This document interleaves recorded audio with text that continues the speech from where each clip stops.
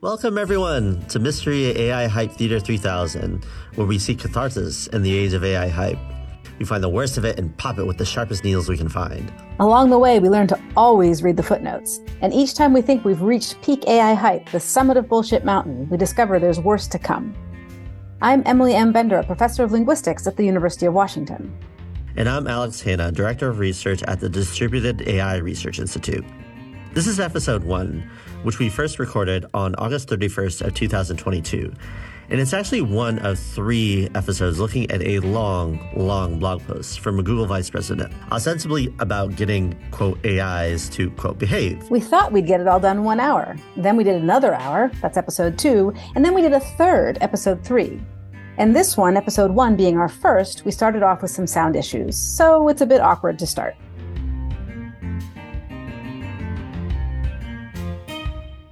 And we're back. Are we back?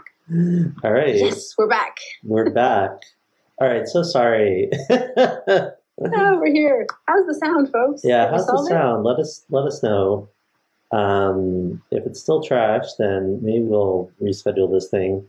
But now I'm using OBS to stream. And it looks like it's working. Everyone's happy. Oh, cool. All right. Why don't we get into the article so while we have good luck? Okay, let's do the thing. So just to very briefly recap, we are concerned about AI hype. It seems worthwhile to dig into an AI hype artifact because there's not enough pushback in the world, and this is a way to do pushback. The beautiful graphic that Alex created for this event suggests that we're actually talking about a New York Times article, but we are not. We decided to keep the actual article secret until moments from now when I reveal it. And the other important thing to know here is that I have read this blog post and Alex has not. And so the idea is something along the lines of reaction video. It's like, a reaction, unboxing, things of that. But she does know who wrote it and what it is. Yes. Right? I did. I must confess, I skimmed it last night and I was just like, and then I was like, and then I think I was on the phone on a Zoom call with someone and I was like, what the fresh hell is this? So let's do it. let's get into it. Yeah. So here we are. Did my screen share work? Yeah, I'm seeing it. Yeah. Oh, right. Perfect. Yeah. So this is a blog post written by a Google VP asking the question, can machines learn how to behave? Yes.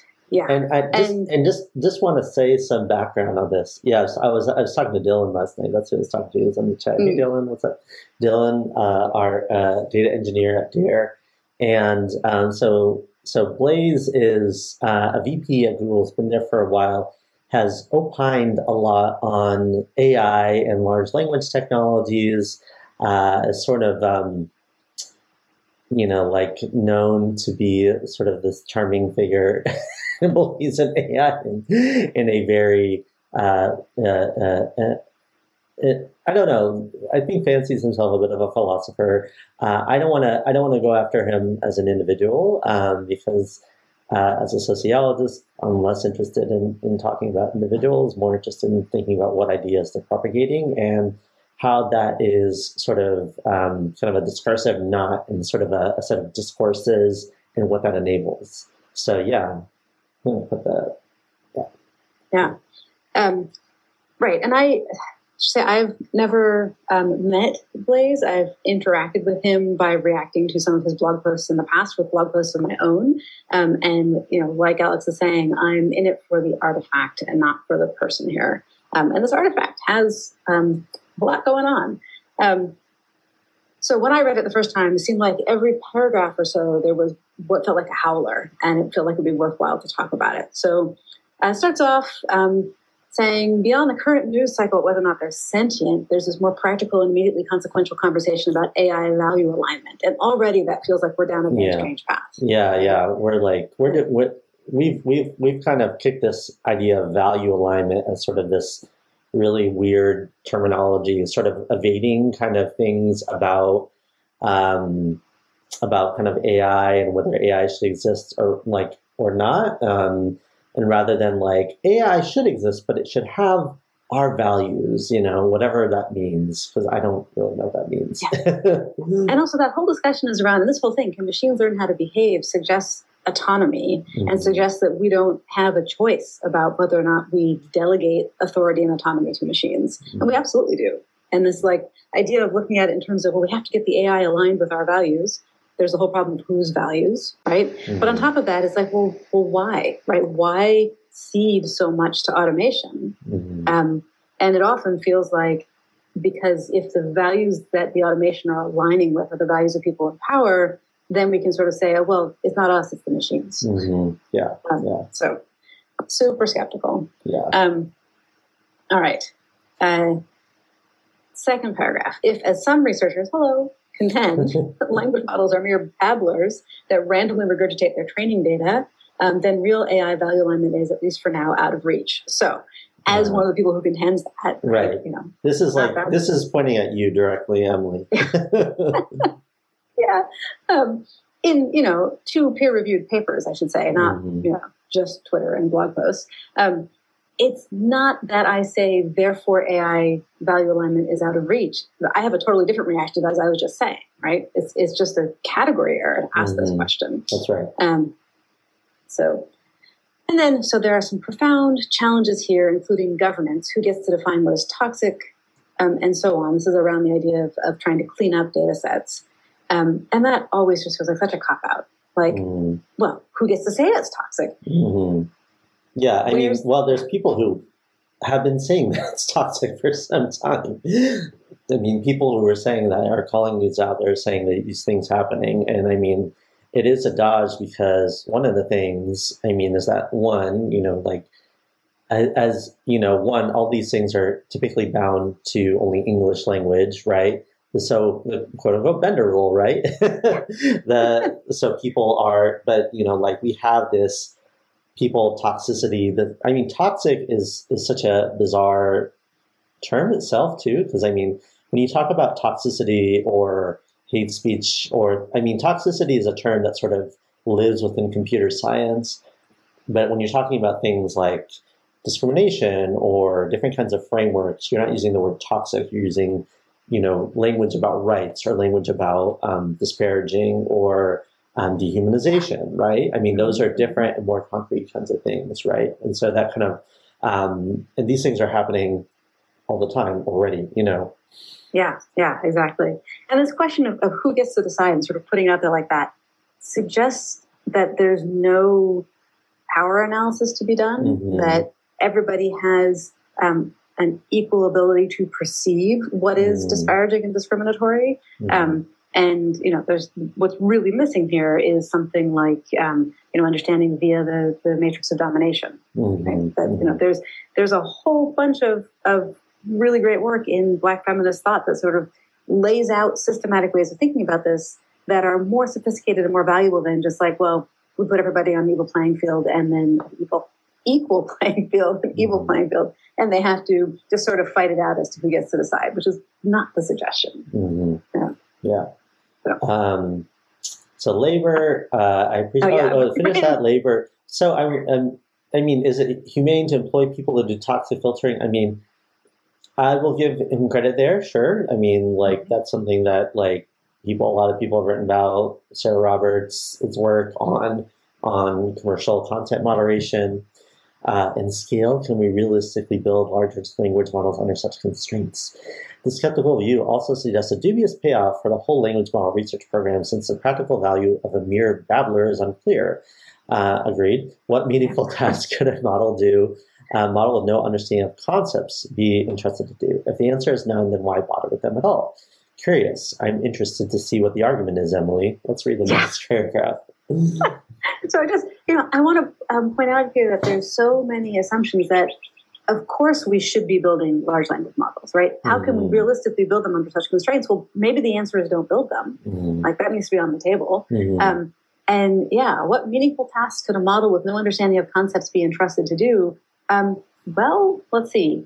You can get pretty far with, speech recognition without understanding concepts, and that's a meaningful and useful task. Not as good yet as the work of actual humans, like the wonderful captioner that we were able to hire for today, but still beneficial. But anything where the outcome matters to people, you probably don't want to trust that model, especially if the people are looking at the language output and interpreting it, because there's no there. Yeah, yeah. I'm curious what the premise here is on the turn here. So on the other hand, if, as I'll argue here, large language models are able to understand concepts, okay, I'm curious what he means by understand and concept, but let's continue. I think we'll get there. Then they'll have far greater utility. Though with this utility, we must also consider why our landscape of potential harms and risks, urgent social and policy questions arise too. And so many of us, myself included, make our living doing information work. Curious what that also means, information work, and who that encompasses. What will it mean for the labor market, our economic model, and even our sense of purpose when so many of today's desk jobs can be automated? Ooh, that is quite a presumption. Yeah. Oh man. So there's this. Are you following the Substack by Narayanan and Kapoor, if I'm getting their names right, about AI snake oil? The first episode of that just came out today. Oh yeah. I'm not familiar, but yeah. They make wonderful points in there about how so much of this work they're going after the category of deep learning, but I think it's the same thing, sort of looks at the artifacts that are output and says, well, the work of producing those artifacts is the work. And so if we can make that same form, then we've automated the work. And that's where this presumption of being able to automate desk jobs. They say it really well in the Substack. I recommend it. Yeah, drop it in the chat or something, and folks can follow it. Let's go. While you do that, let's scroll down. I'm like, okay, we schedule an hour for this. So this is no longer a remote hypothetical prospect, but attention to has waned as AI denialism, curious, has gained traction. Many AI ethicists have narrowed their focus to a subset of language model problems consistent with the assumption that they understand nothing. Their failure to work for digitally underrepresented populations, promulgation of bias, generation defects, and outputs of words that might offend. Whew, that was what? AI denialism? Is that like climate denialism, Emily? So, I'm always interested in looking at what's presupposed, right? Yeah. So in the phrase, like you say, climate denialism, someone utters that phrase, they're saying there's a important thing about the climate that I, the speaker, agree to be true. And by listening to me, if you don't challenge the presupposition, you're in there with me. Yeah. And these other people are denying it. They are the denialists. And so he's saying the same thing. AI denialism has gained traction. Those people out there who are putting out misinformation about how AI isn't what we claim, I guess. Right. It's like it's like that. It's what an interesting thing. Yeah. Yeah. And then many AI ethicists have narrowed their focus to the subset of language model problems consistent with the assumption that they understand nothing. Their failure to work for... Okay, so this is sort of like the premise is that you have to say that they understand. There's no concept of understanding. Okay, but this is the argument. The argument is his premise seems to be we have to say that there's some notion of understanding that's happening under the hood, and there's sort of a coherent kind of thing that can be called sort of a concept or sort of a body of facts. Because I'm even in the sort of loose kind of understanding of what is a concept is sort of like it evades me a bit. And there's some work that exists within machine learning on sort of like TCAVs, for instance, the concept activation vectors. But I've always kind of wondered, what exists here? What is a concept? What is this ontologically? What does it actually mean? Is race a concept? Is gender a concept? And then you look at the papers and it's stripiness is a concept. Because they're how do you understand that the machine is understanding that this is a zebra? It's stripiness. I'm how is stripiness a concept? That's a visual. So it's kind of. So I'm just how is that different from saying this is an understanding of sort of a pattern, or as you've said, Emily, that these are pattern matchers, Right. Yeah. So concepts like a lot of the stuff in language is like, well, we've got clusters of word vectors that relate, that are sort of, they're clustered because they appear in similar contexts. And so that is a concept. And it's like, yeah, that might be the reflection of a concept in textual distribution, but that's not the same thing as the concept itself. Mm-hmm. Yeah. And yeah, but I think there's a bigger problem with something that's bugging me about this paragraph is he says many AI ethicists, I'm like, how much have you read? What's that quantifying over? But setting that aside, have narrowed their focus to these problems, as if we are really not engaging with the important stuff, which happens when the AI is actually understanding something. And from my perspective, is like, no, actually, the people who are looking at promulgation of bias, failure to work for digitally underrepresented populations, that's probably a pointer to like Joy Buolamwini's work with Deborah Adjei and Timnit Gebru, right? Generation of deepfakes, output of words that might offend. All of these are what happens when the technology we have now is deployed and affects actual people living in the world now. And I feel like the folks who are off there thinking about, well, let's make sure we get AI aligned with human values, they're the ones with the narrow focus because they're working in this fantasy world that's not connected to any actual people's actual experience. Right.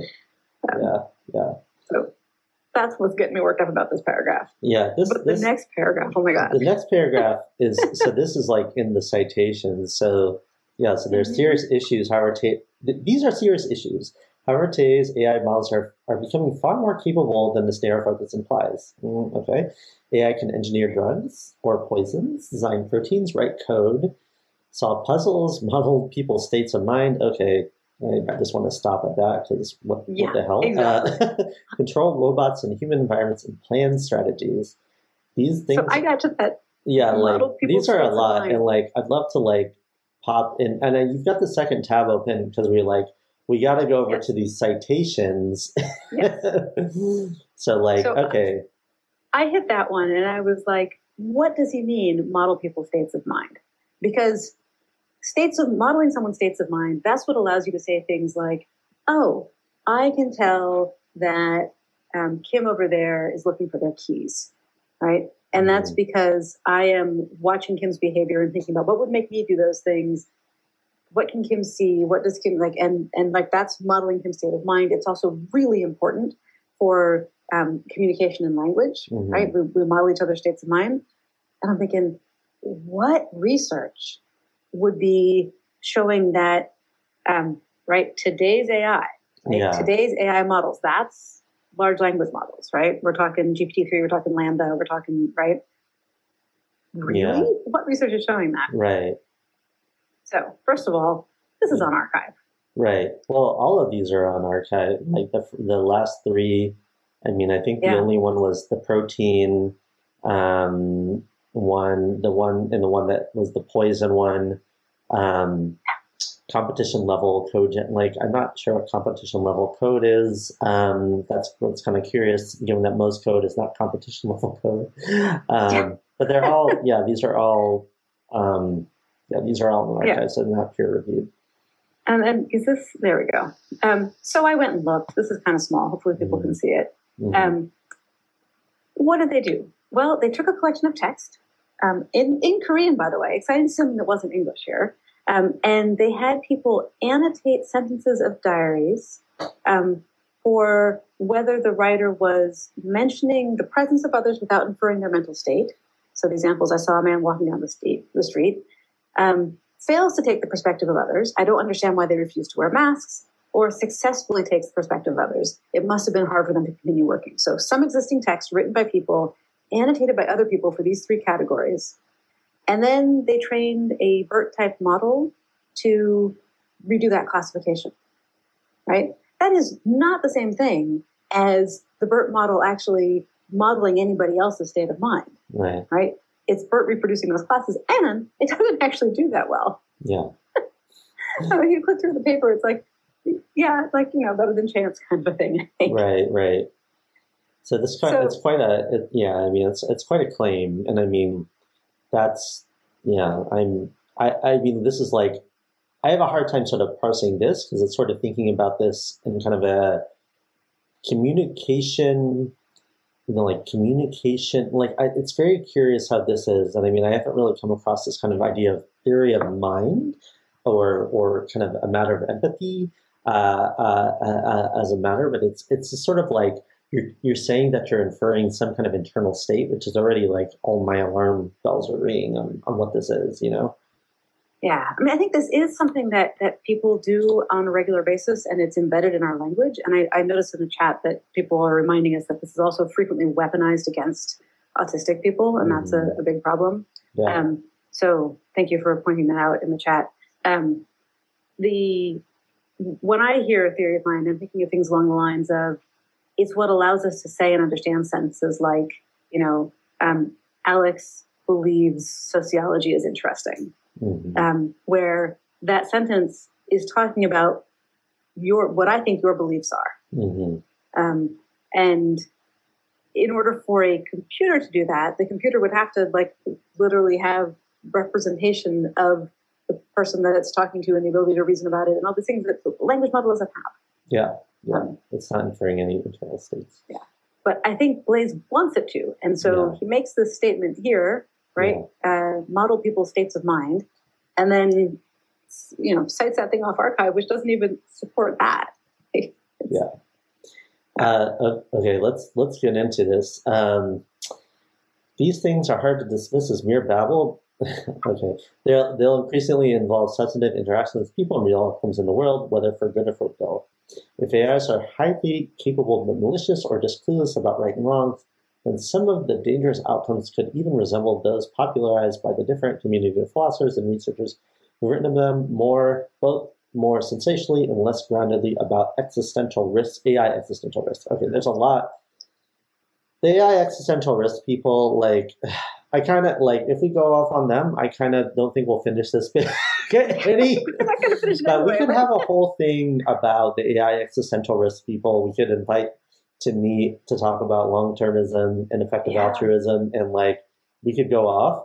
We could do a reading group and like a hate read of that, but like I'm willing to bracket that for the sake of reading the rest of this.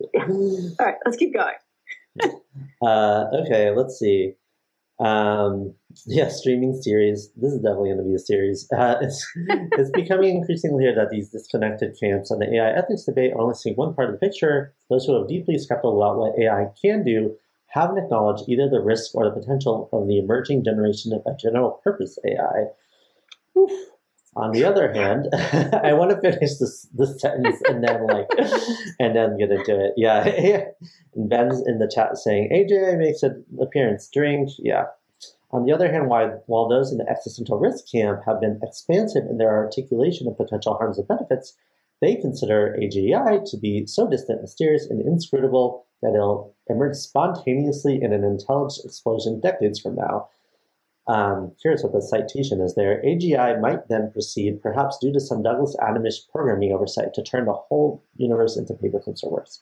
What's the citation on this intelligence explosion? Future of life. Okay.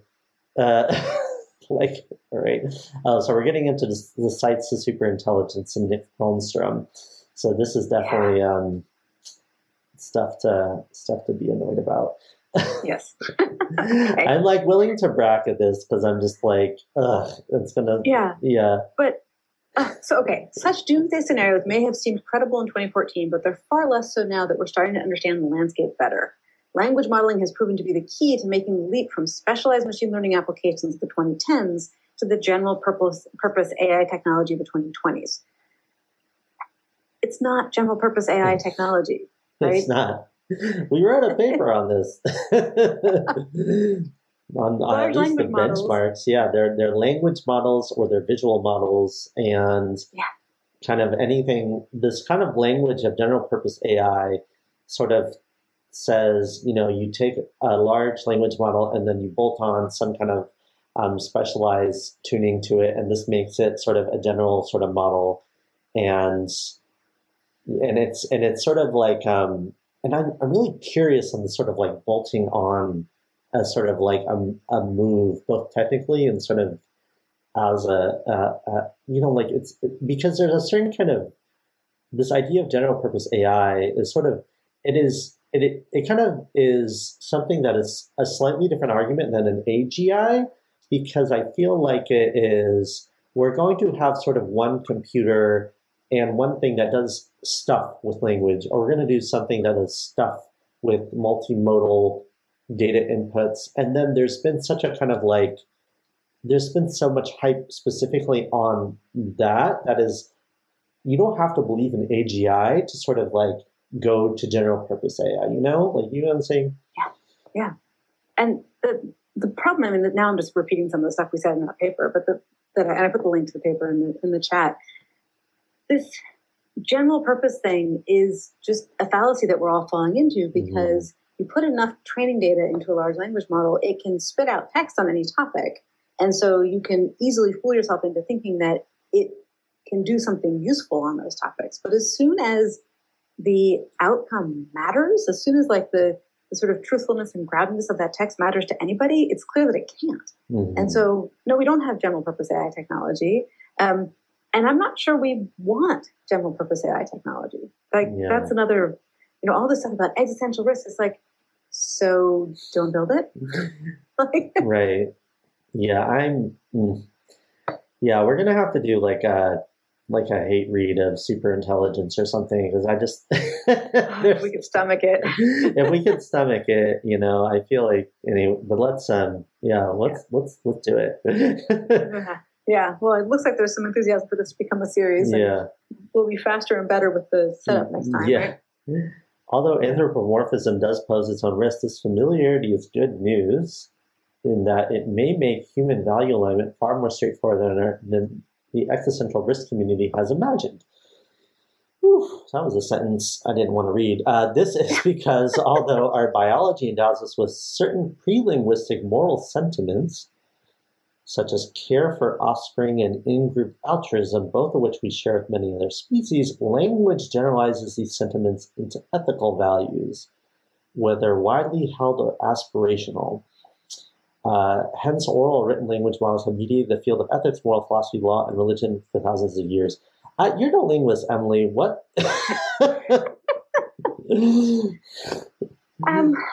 Yeah. So, I mean, okay, I'm a linguist. I'm not into the sort of deep anthropological history and these questions about like, how does language relate to our development as a species and whatnot. But I mean, does language generalize sentiments into ethical values? Language allows us to talk about these things with each other and to produce, morality plays and other things where we pass them on to, within a society to further generations. Oral and written languages have mediated the field of ethics. Yes, it's true that any academic field takes place in language. Laws are famously written in language. Religions famously have religious texts, which is language. But again, I think it's important that these are texts that are produced and interpreted by people who actually have full linguistic competence. Right. It's kind of an interesting claim, that these are language generalize these sentiments into ethical values, as if there's a way to sort of say that there's sort of ethical values that I don't know how to evaluate this claim other than it's kind of bizarre. Right. And as someone was pointing out in the chat, not a whole lot of citations in this part. No. Okay, for an AI model to behave according to a given set of ethical values, it has to be able to understand what those values are, just as we would. No, false, right?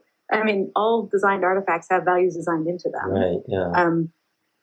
If we're going to have a machine that's behaving according to a set of ethical values, that could be because we have designed it well for its environment and the values that we want it to represent, without it having any understanding of what they are. By sharing language with AIs, we can share norms and values with them too. What? So it's so I think there's a claim here that because ethics are mediated by language, and these models, we're building these AI models and they have to understand our values, then we share AI, we share our norms with them too. And so that's sort of like, that's either one claim, one of the more reductive claims, which is sort of these things have values embedded with them, which is true. Sure, artifacts have values, artifacts of politics. But then the other kind of, I think the stronger claim, which I think he's making here, is that AI has some kind of internal representation of values and that we're sharing language with them and they're sharing those norms as the sort of agentic agent. Yeah. And that is a bizarre claim. Right. And then that those norms are guiding their behavior. Yeah. That's just, these are machines. Yeah. Yeah. Oof. Okay. That was a knee slapper there. Should like come up with like a thing for the series. When something's a real zinger, we like ring a bell or some kind of have a little animation go across the screen. Yeah. If you people like know if there's some twitchy like norm on that, please share in the chat. Oh, so someone said Wittgenstein is rolling in his grave. We could have a little animated Wittgenstein rolling in. I know. Oh yeah. Well, that's Wells. Wells, make an animated Wittgenstein, and we can like. Oh man! All right, keeps going though. In itself, the ability to endow an AI, and can we please stop it with the an AI or the AIs as if they are like individuals in the world? Okay. The ability to endow one of these things with values isn't a panacea. It doesn't guarantee perfect judgment, an unrealistic goal for either human or machine. Nor does it address governance questions. Who gets to define an AI's values, and how much scope will these have for personal or cultural variation? So now we're back to the just like, oh yeah, well, we're all different, so how do we decide who decides? Right. Yeah. Are some values better than others? Oh dear. How should these machines, let's say let's replace like AIs or any kind of that with like, how does a Mathy model, their creators and their users be held morally accountable? Sure. Neither does it tackle the economic problem articulated by Keynes. First shout out to Keynes. In 1930, how to equitably distribute the collective gains of increasing automation, soon to include much of intellectual labor. Oh, okay.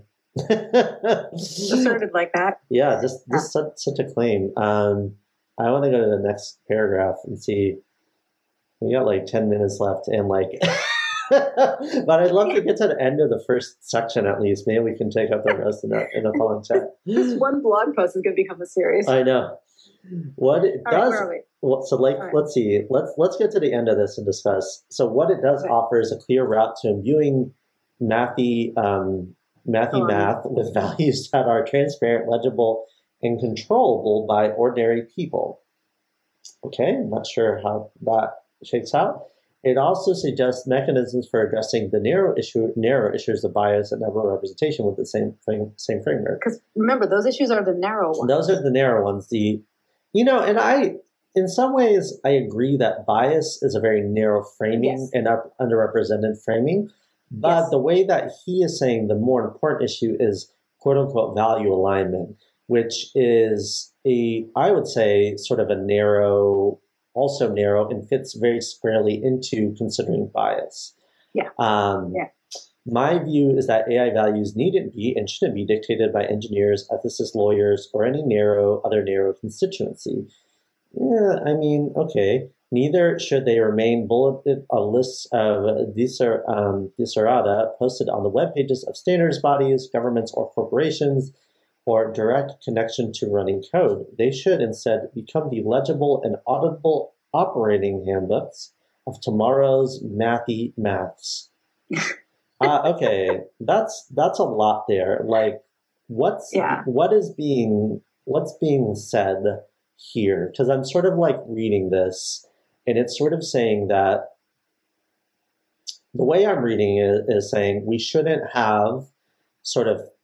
First off, you have to accept that value alignment is sort of a real thing, which I'm already like, okay. I do think governance of AI and data should be more collectively gained, but value alignment is not where that governance comes from. right? Value alignment already gives away the game. It says that AIs or mathy maths are these things that need to be created. They are going to be publicly serving some kind of need. And because they're going to be, we need to have some kind of auditable something of this. And that has some connection to do with these internal states by these models. Rather than like, which is a really weird, it's a bizarre claim because it's sort of saying like, you're already giving some inevitability to the modeling. You're also sort of discarding standards bodies, governments, people that are ostensibly, part of existing governance structures. So it's sort of like it's a real dodge here, and I'm just having such a struggle even taking the premise of this, very seriously. I want to take us back up to the top for this question, top of what's on the screen. How should AIs, their creators, and their users be held morally accountable? So first I want to say there's a category error here in talking about AIs mathy maths being held morally accountable, right? The moral accountability is something that properly sits with people. Yeah. And it properly sits with people who have agency. So creators, yes, have agency here. Users, well, depending, right? Mm-hmm. If you're the person who has to deal with some voice recognition system to get to your bank account, you don't have a whole lot of agency. Right. In that, right? But if you're the person who decided to deploy that for the bank, you're not the person who created it, then there's some agency there. Right. And I think we already have means, imperfect, and it still needs work for holding people accountable for their actions and the things they make and put in the world. Mm-hmm. And it's not like, it's a dodge, as you say, to say just because we now have mathy maths, it's a whole new problem. And, oh dear, what are we going to do? How do we hold these new mathy maths accountable? It's like, well, you don't, because that's a category error. There's people there who are responsible. People make the decisions to create them and to put them out in the world and have the power to turn them off. Exactly. Yeah. I mean, you're like already kind of thinking about this. I mean, and we already know who takes the fall for this stuff, right? I mean, when AI goes wrong or there's some kind of failure in sort of a data collection process or some kind of a decision, corporations are not taking these falls. AI, if you can sort of say a model is taking the fall, right? When this happens, the people who take this fall are data annotators, people who are creating the data and, Mila Miceli, for instance, is a dear fellow, just defended her PhD yesterday also. And she has documented that like the way that a lot of this, even the AI field talks about data laborers is that they are, that are problems to be solved. There's like bias and that's problem, there's like when we need to sort of erase the subjectivity of these people and whose subjectivity we really ought to prioritize is like these people mostly in the West who, really believe in these kind of articulations of liberty and freedom and all these kinds of things typically based in kind of a U.S. Constitutional right or sort of kind of the EU rights and kind of like the EU Human Rights Code. And so you're already sort of saying like, well, we already say like, these things are already done in practice, right? And Blaise sounds like he's like saying, well, no, we're going to unsettle this, but in a way that is like, is already assuming a lot, right? Yeah. And it's already assuming that these sort of things have kind of internal states. And concepts. In concepts, right? Concepts. Yeah. And this is kind of like fascinating, this idea of like a concept, that this kind of machine has this kind of internal state that has a representation of the concept, as if that was not overlaid with clear boundaries by annotator, or not annotators, but data set curators or requesters and people who are asking thousands of people to annotate this according to very strict guidelines, or people at companies. Yeah. So we're like at the first. How much left is this on this? We need to do this again. Like yeah. So I think we look where my scroll bar is here. I know. Oh yeah, gosh. There's like maybe another 500. There's another like 10,000, 20,000 words on this. We didn't even get to ENIAC, which I would have loved to, and we didn't even get to where he calls out, parrot, sarcastic parrots. So, okay. This is so the scroll bar ends up down here. Yeah, and we were like up here. Yeah. So maybe Wells is asking, how did he have the time to write this? Like, I'm really curious how someone. When we were at Google, we spent a lot of time just putting out fires. I'm really curious how like a VP has enough time to do this. It's what's like maybe he is one of Andrew Ng's like famous I work 18 hours a day, and if he is some people relax in different ways. Some people, some people love to write long Medium posts and, go for it. But, I won't, I don't want to, criticize Blaze's time management techniques, and I'd love to get into the rest of this. So maybe one thing we can do is make this into a series. We can sort of, do 2 or 3, I don't know, however long it takes, We